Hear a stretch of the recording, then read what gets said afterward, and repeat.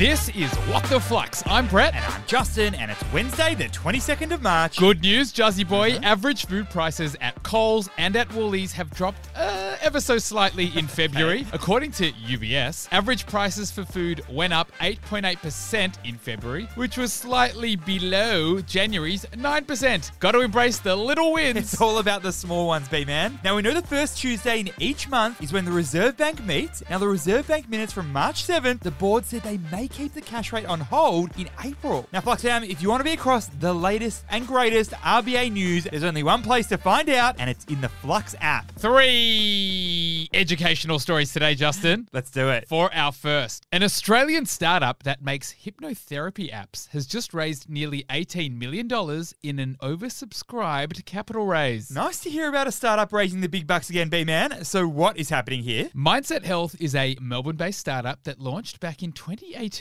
Now, the idea was that you could help patients achieve positive outcomes without the need for medication. Since they launched, Juzzy Boy, Mindset has created 3 hypnosis-based apps. One to manage irritable bowel syndrome, Another to manage menopausal hot flushes, and another to help people quit smoking. And now they're looking to launch new apps, so they've knocked on the door of investors who have tipped in a lazy $17.8 million. And Juzzy Boy, it's fair to say this is a positive signal for startups who have definitely felt the pinch of that macroeconomic environment. So what is the key learning here? For tech companies still showing the right numbers, there is plenty of money out there. But in 2022, B-Man, startups in Australia saw a fall in overall investment by around 30%. That's according to the State of Australian Startup Funding report. We saw a drop from $10.6 billion in 2021 to just $7.4 last year. And interestingly, there were almost the exact same number of deals in 2022 compared to 2021. But the size of the deals, or mega rounds, were just a hell of a lot smaller. And B-Man, with the top 3 venture capital firms in Australia raising over $2.4 billion together, there is definitely still a lot of capital out there. It's just taking a whole lot longer to close a deal. For our second story, Just Cuts, the budget hairstylists across Australia, are making big bucks as shoppers are getting thrifty. Swapping out the balayage for the box dye, Juzzy Boy. You.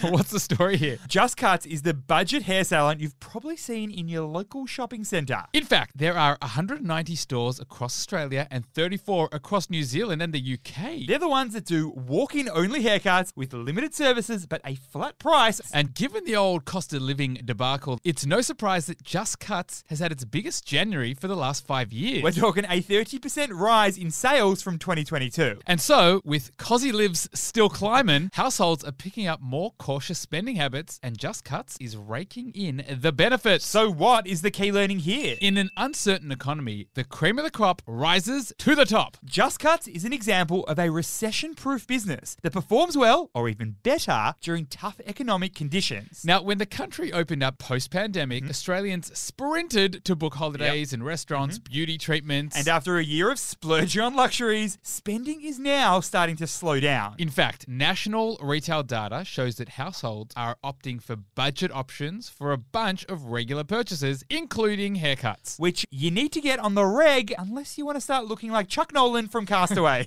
For our third and final story, TikTok has partnered with Major League Soccer to bring exclusive content to the app despite being required to present to the US Congress this week. Some much needed good news for TikTok HQ, Juzzy Boy. Tell me more. Okay, so obviously the talk needs absolutely no introduction in this podcast. We love it and secretly hate it all at the same time. Addictive, catchy, and could very well be banned in the US, UK, and Australia at some stage in the not too distant future. The MLS, on the other hand, B-Man, that's the Major League Soccer. The top soccer league in the US, a country not known for its soccer prowess. No. But over the past 15 years, there's been a major push to grow soccer in the US, like when David Beckham joined the league back in 2007. In 2022, the MLS recorded record attendance and viewership, but it can't stop or won't stop pushing.